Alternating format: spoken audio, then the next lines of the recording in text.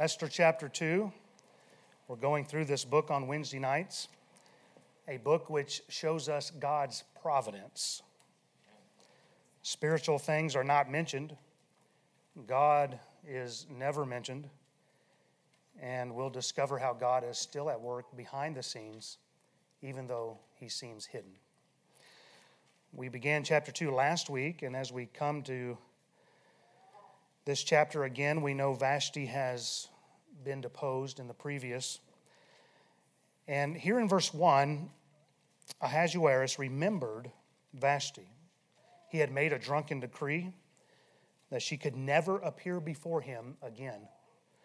And in Persia, once a decree was issued, it could never be changed, not even by the king. Now that time has passed, things look different.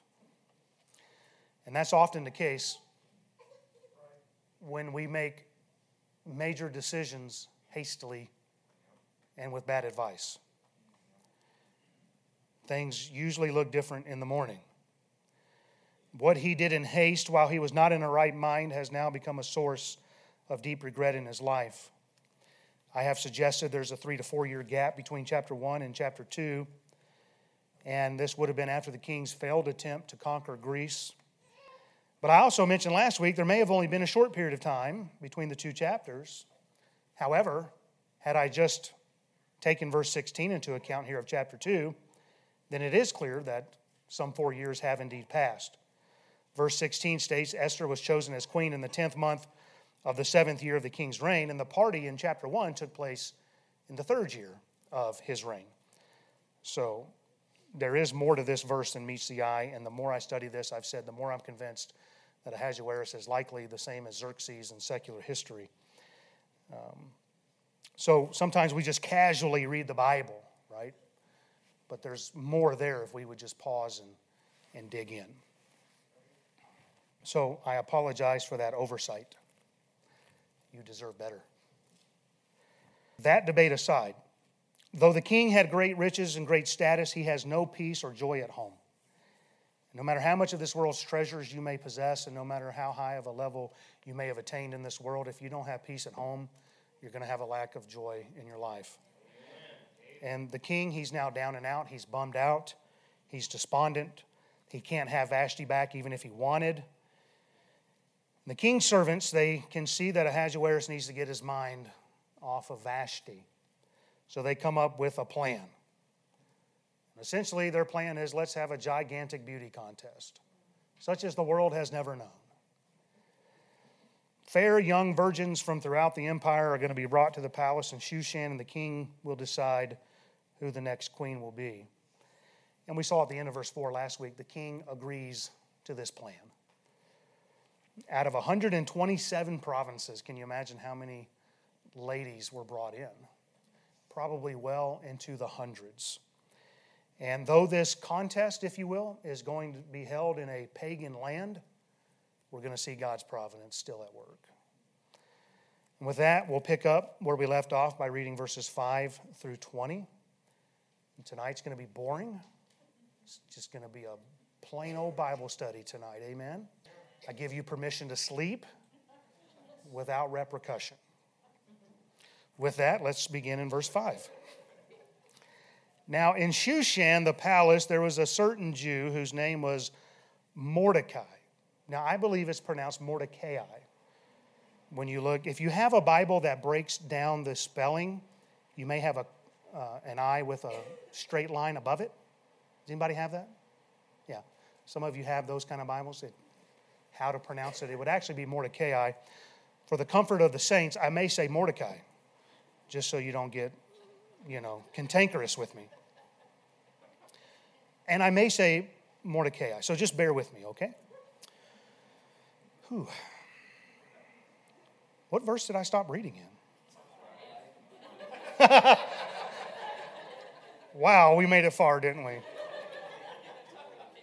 Now in Shushan the palace, there was a certain Jew whose name was Mordecai, the son of Yair, the son of Shimei, the son of Kish, a Benjamite, who had been carried away from Jerusalem with the captivity which had been carried away with Jeconiah, king of Judah, whom Nebuchadnezzar, the king of Babylon, had carried away. And he brought up Hadassah, that is Esther, his uncle's daughter. For she had neither father nor mother. The maid was fair and beautiful, whom Mordecai, when her father and mother were dead, took for his own daughter. So it came to pass, when the king's commandment and his decree was heard, and when many maidens were gathered together in Shushan the palace to the custody of Hegai, that Esther was brought also unto the king's house to the custody of Hegai, keeper of the women. And the maiden pleased him, and she obtained kindness of him, and he speedily gave her things for her purification, with such things as belonged to her, and 7 maidens which were meet to be given her out of the king's house. And he preferred her and her maids unto the best place of the house of the women. Esther had not showed her people, nor her kindred, for Mordecai had charged her that she should not show it.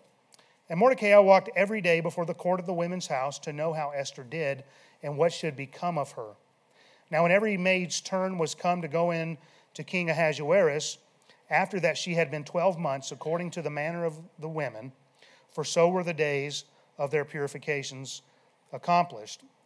Guys, if it takes your wife 3 hours to get ready for church, that's way shorter than 12 months. Amen. For so were the days of their purification accomplished, to wit, 6 months with oil of myrrh, and 6 months with sweet odors, and with other things for the purifying of the women. Then thus came every maiden unto the king, whatsoever she desired was given her, to go with her out of the house of the women unto the king's house. In the evening she went, and on the morrow she returned into the second house of the women, to the custody of Shaashgaz, the king's chamberlain, which kept the concubines. She came in unto the king no more, except the king delighted in her, and that she were called by name. You know what? Let's end there, because we're not even going to get past verse 7. All right. Sorry about that. In verses 5 and 6, we see a man named Mordecai who comes suddenly on the scene and into this account. Now, who is this man? And how old is he? And how do we read his genealogy that's listed here? How is that to be understood? Well, we're told plainly that Mordecai is a Jew. And in particular, he is a Benjamite. And I just want to mention right here that not all the children of Israel are Jews biblically, though that's often how the term Jew is used. For example, people often say Abraham is the father of the Jews. No, the Bible says Abraham was a Hebrew. His grandson Jacob became Israel. His offspring became the children of Israel. One of Jacob's sons was named Judah. And Judah's offspring became known as the tribe of Judah. And then when the kingdom split into 2 houses, there were 10 tribes to the north, 2 tribes to the south. The 2 tribes to the south were known as the house of Judah. The house of Judah was located in the area known as Judea. And the first time that the term Jews shows up in the Bible isn't until 2 Kings 16:6, where it is used in direct relation to those of Judea. And the first time that the word Jew shows up in the Bible, singular, is here in Esther 2:5. But why is Mordecai called a Jew when it says he was a Benjamite? It's because the 2 southern tribes, which made up the house of Judah, became known collectively as Judah or Jews. I know that may sound trivial to you, but I'll promise you, if you study the Word of God and you keep those distinctions that the Bible makes in your studies, it will go a long way. It will help you out. And I just want to tell you, there's a lot of terms in the Bible that are used differently than how God used them. Tribulation and wrath. Day of the Lord, day of Christ. A lot of these are used differently by people, but we got to use them as the Bible uses them if we want to rightly divide the Word of God. So here's Mordecai. He's called a Jew, being of the tribe of Benjamin. This is important because it's letting us know that he was living in exile as a result of the Babylonian captivity, being carried away of Nebuchadnezzar, and we're told that in verse 6. In other words, what we learn here is that this man is out of place. Now, I've mentioned this when I introduced this book, but so are all the Jews that are living in exile. They are out of place. when Cyrus took over, the king of Persia defeated the Babylonians. He issued the decree to restore and rebuild Jerusalem. And he said they were free to return to the land. Out of all that lived in exile, only 50 to 60,000 returned. All the rest are choosing to stay in Persia, in a pagan culture, in a pagan land, and I would make the argument outside of God's will. But remember what we said, those who will refuse God's will be led by God's providence. And so here's a man, he's out of place. He's not only out of place where he's living, but he's also in some sort of position here in Persia. In verse 21, it'll let you know that he was sitting in the king's gate. So he has some sort of position here. Instead of living in Judea, he's living in Shushan. You may hear it called Susa in secular language, but remember that he's not where he's supposed to be. The rest are just staying right where they're at, and that's the problem. We get accustomed to living in the world once you go to it. And we put down roots, we open up shop. The next thing you know, 20 years of our lives have passed, and we wondered, what did we do for God? Well, we got comfortable in our exile, and we stayed right where we were at. Now, there is a Mordecai who's mentioned in who is mentioned in Ezra 2:2 and in Nehemiah 7:7, who did return to the land. Some hold the opinion that Mordecai is the same as this one mentioned in Esther. Some believe that he did return to the land, but once the building of the temple ceased, that he returned back to Persia. But as you know, in the Bible, there are a lot of names that are the same. And the same name doesn't mean the same person. We have like 1,700 mics in this church. But because a name doesn't necessarily mean it's the same person, that's what complicates verse number 5. Is the genealogy here only going 4 generations back, or is it mentioning those who are most prominent in his lineage? And therefore, it actually goes back much further. Either the Kish mentioned here was his great-grandfather and the one who would have been alive when the Babylonians came in and invaded and took over and took them captive. Or Kish here is the same as the father of Saul, who was the first king over Israel. But again, the same name doesn't mean the same person. However, I bring this up because it would be very interesting if Kish is the same as the father of King Saul, because it opens the door for the Shimei that's listed here in verse 5 to be the same Shimei who is the son of Gera, who is the one who shows up cursing David as David's fleeing when Absalom's attempting a coup of the king. And that's interesting because 2 Samuel 16 verses 5 and 6 say, "And when King David came to Bahurim, behold, there came out a man of the family of the house of Saul, whose name was Shimei, the son of Gera. He came forth and cursed still as he came, and cast stones at David and at all the servants of King David." Well, Abishai, the son of Zeruiah, one of David's men, he says, "Hey, king, let me go over there and take his head off." I love Samuel, man. If you got boys, put them in Samuel. There's so much cool stuff in there. Abishai, he's like, "Hey, let me go take this guy's head off. He's a dead dog." Well, David says, "What am I to do with you, you sons of Zeruiah?" But he says, "Let him alone, let him curse, for the Lord hath bidden him." And it's just interesting because had this been the same Shimei mentioned here in verse 5, had David had him killed, Mordecai would have never been born. And again, that could be more of God's providence. And it was Mordecai who will play a huge role here in Esther in keeping the tribe of Judah alive. The same tribe that God will use to bring in the Messiah, the Lion of the tribe of Judah, who's going to sit upon the throne of David. And so it's a fascinating thought, but it can't be proven. Now, verse 6 says, "Mordecai had been carried away from Jerusalem with the captivity which had been carried away with Jeconiah, king of Judah, whom Nebuchadnezzar, the king of Babylon, had carried away." As of now, I don't believe this means that Mordecai himself was the one who was carried away during the invasion and the captivity, but that he was said to be carried away being in the loins of his fathers. Just as Hebrews chapter 7 teaches that Levi received tithes, paid tithes in Abraham for he was yet in the loins of his father when Melchizedek met him. And I believe that's the thought here in Esther chapter 2 and verse 5, verse 6, that it is actually just saying he was carried away being in the loins of his father. And I make that case because had Mordecai been taken a captive when the Babylonians invaded, then at this point, by the time Ahasuerus takes over, Mordecai would be well into his hundreds. I mean, this would be like an old man among men. And, like when the Bible says that, I can't remember who it is now, but God says, you're aged and you're aged among men. You know what I'm saying? God just had a way of saying, you're not only old, you're old.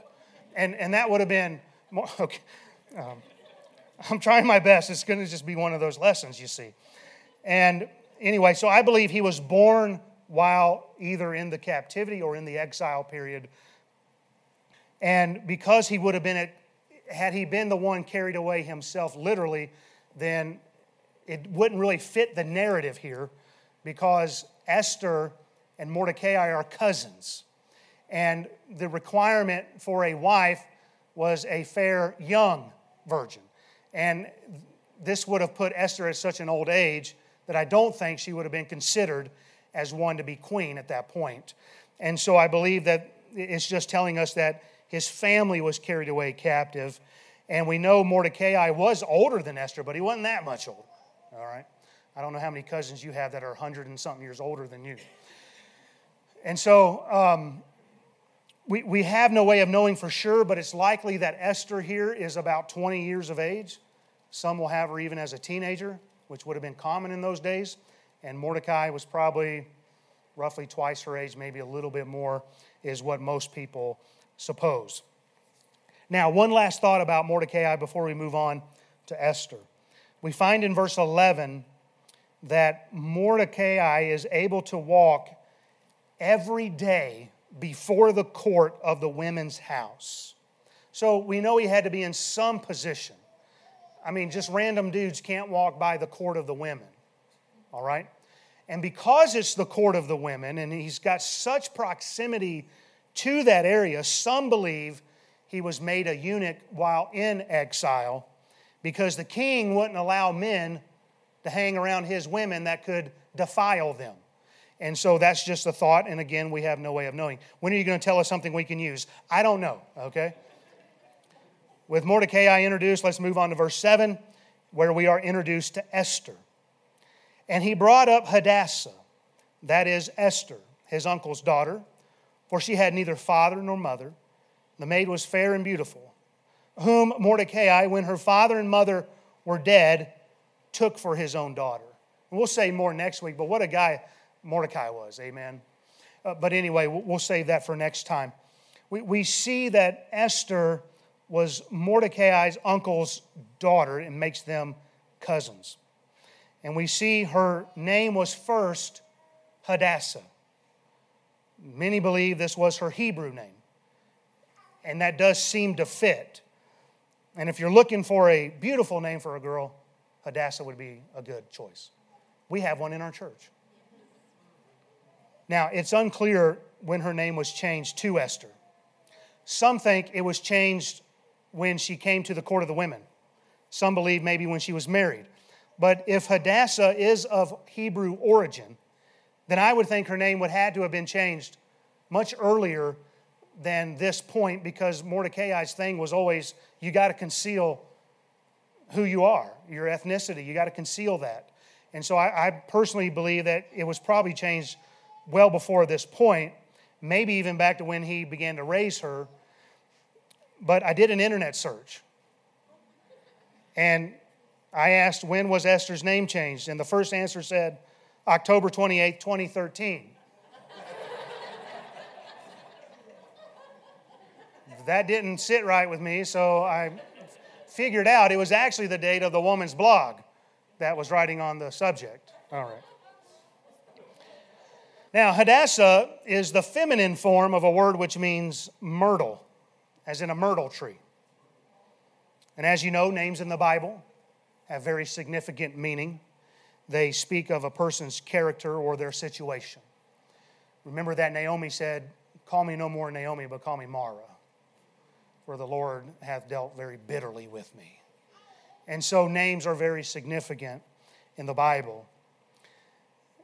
If you haven't been bored yet, just go ahead and get ready. The myrtle tree is part of the eucalyptus family of trees. And I say that because it has a very fragrant smell to it. It has a very pleasant aroma. So pleasant that they would use it to make wreaths for betrothal and wedding ceremonies back then. It's also an attractive tree, and its leaves are green year-round. In the summer, it produces white flower blossoms, which many say resemble a star, and they're valued for their oil. It flourishes in adversity. It comes back after it's been chopped down, and it actually grows back fuller and more lush after it's been burned. They also flourish in the valleys where there's more water. In Zechariah chapter 1 and verse 8, there is the vision of the angel of the Lord standing among the myrtle trees that were in the bottom, is what it says. In other words, the valley. In Zechariah 1:11, the myrtle tree is emblematic of peace and rest. The Bible says, and they answered the angel of the Lord that stood among the myrtle trees and said, we have walked to and fro through the earth, and behold, all the earth sitteth still and is at rest. In Isaiah chapter 55 and verse 13, the myrtle tree is emblematic of the righteous.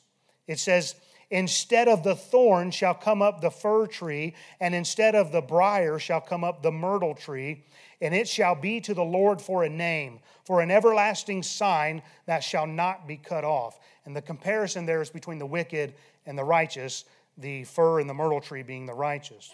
In Isaiah 41, when the poor and needy are seeking for water and God makes the desert a pool of water, the myrtle tree is represented as proof of God's blessing upon those who will seek for Him.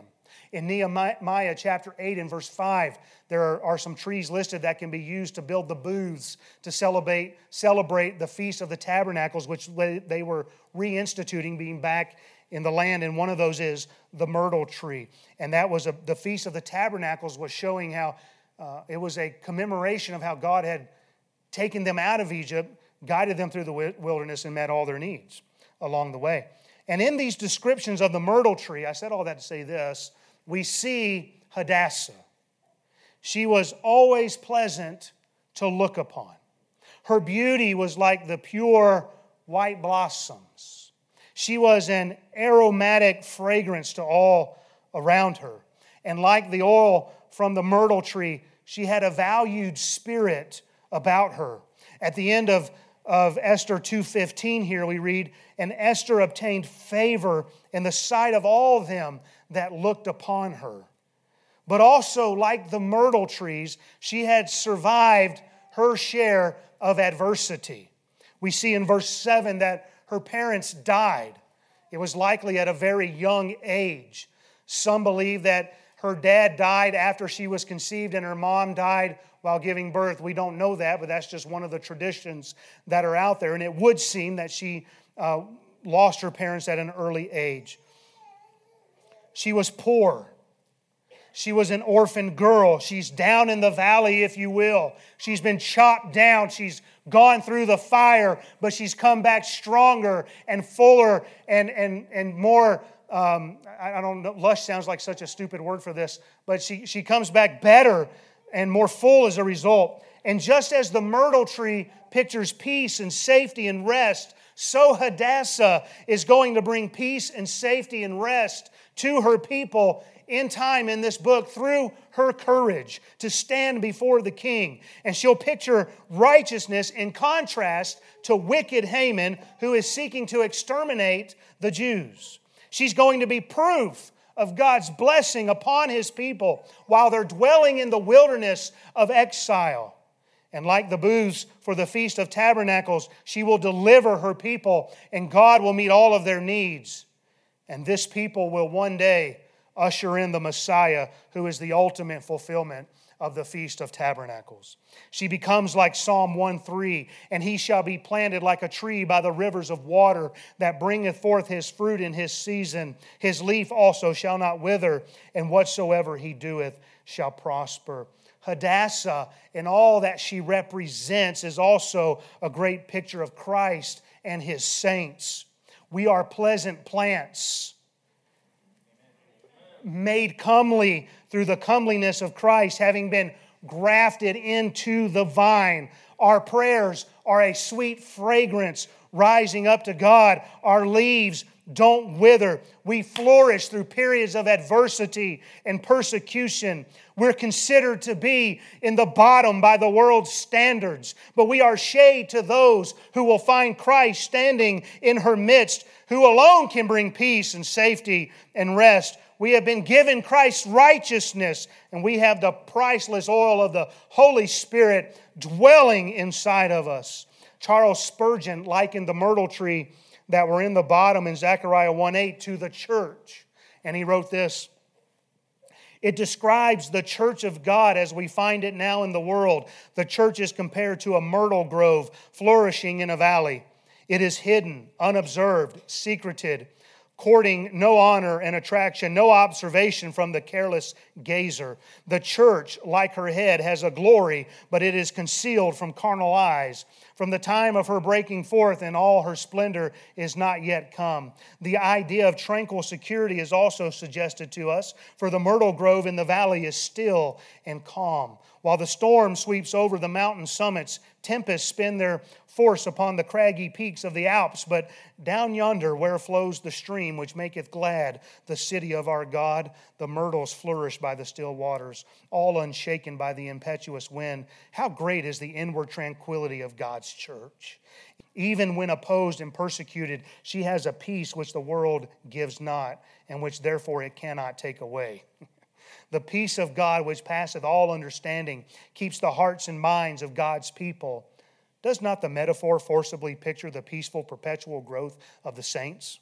The myrtle sheds not her leaves. She is always green, and the church in her worst time still hath a blessed verdure of grace about her. Nay, she has sometimes exhibited most verdure when her winter has been sharpest.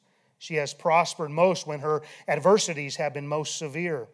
Hence, the text hints at victory.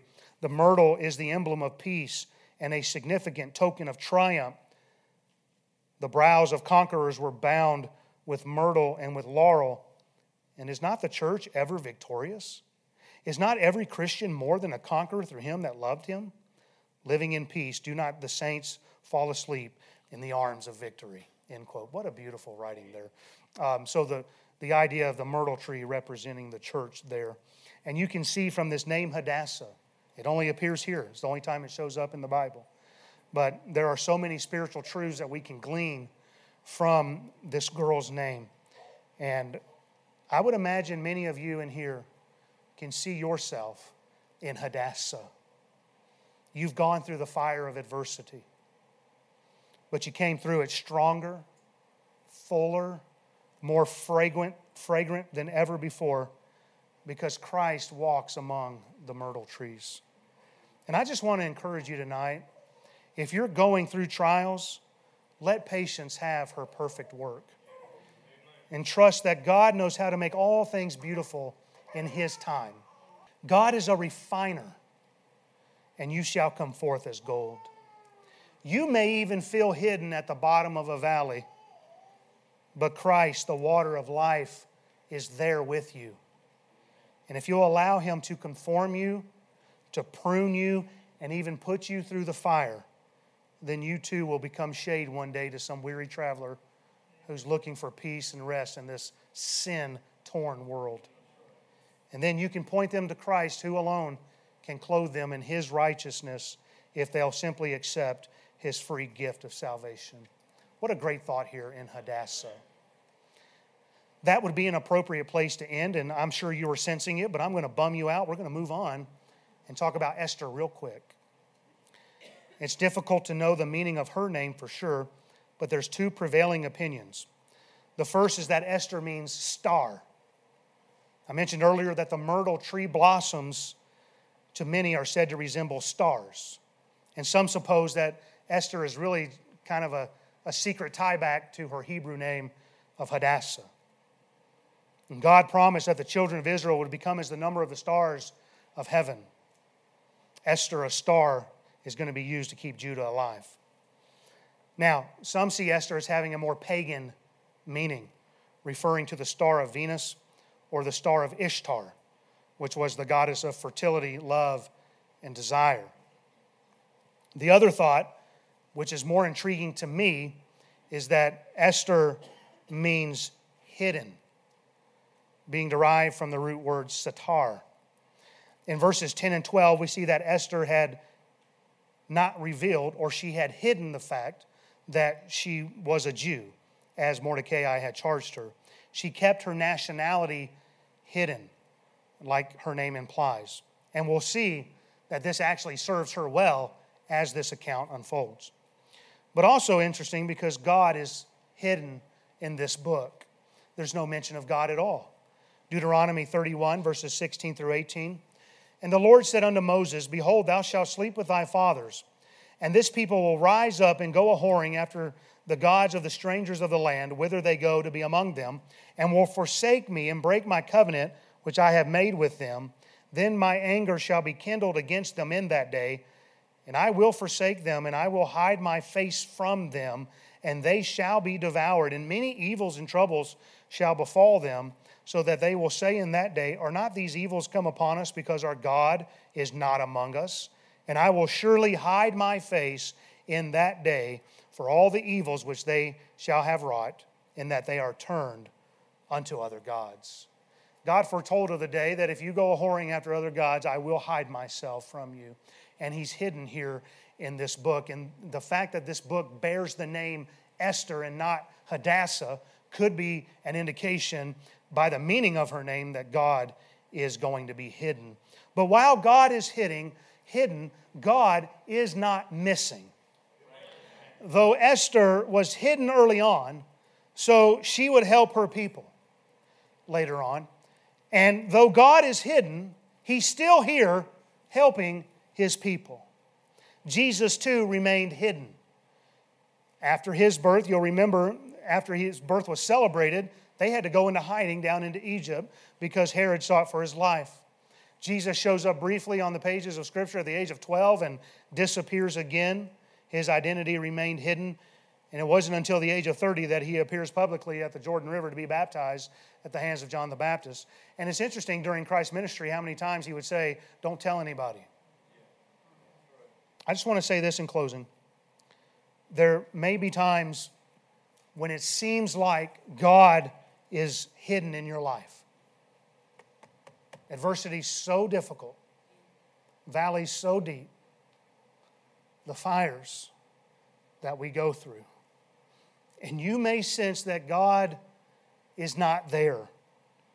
But I want you to trust that God is always at work behind the scenes in your life. It's God's providence. He works on your behalf, and he does so for your good and for his glory. Let's pray.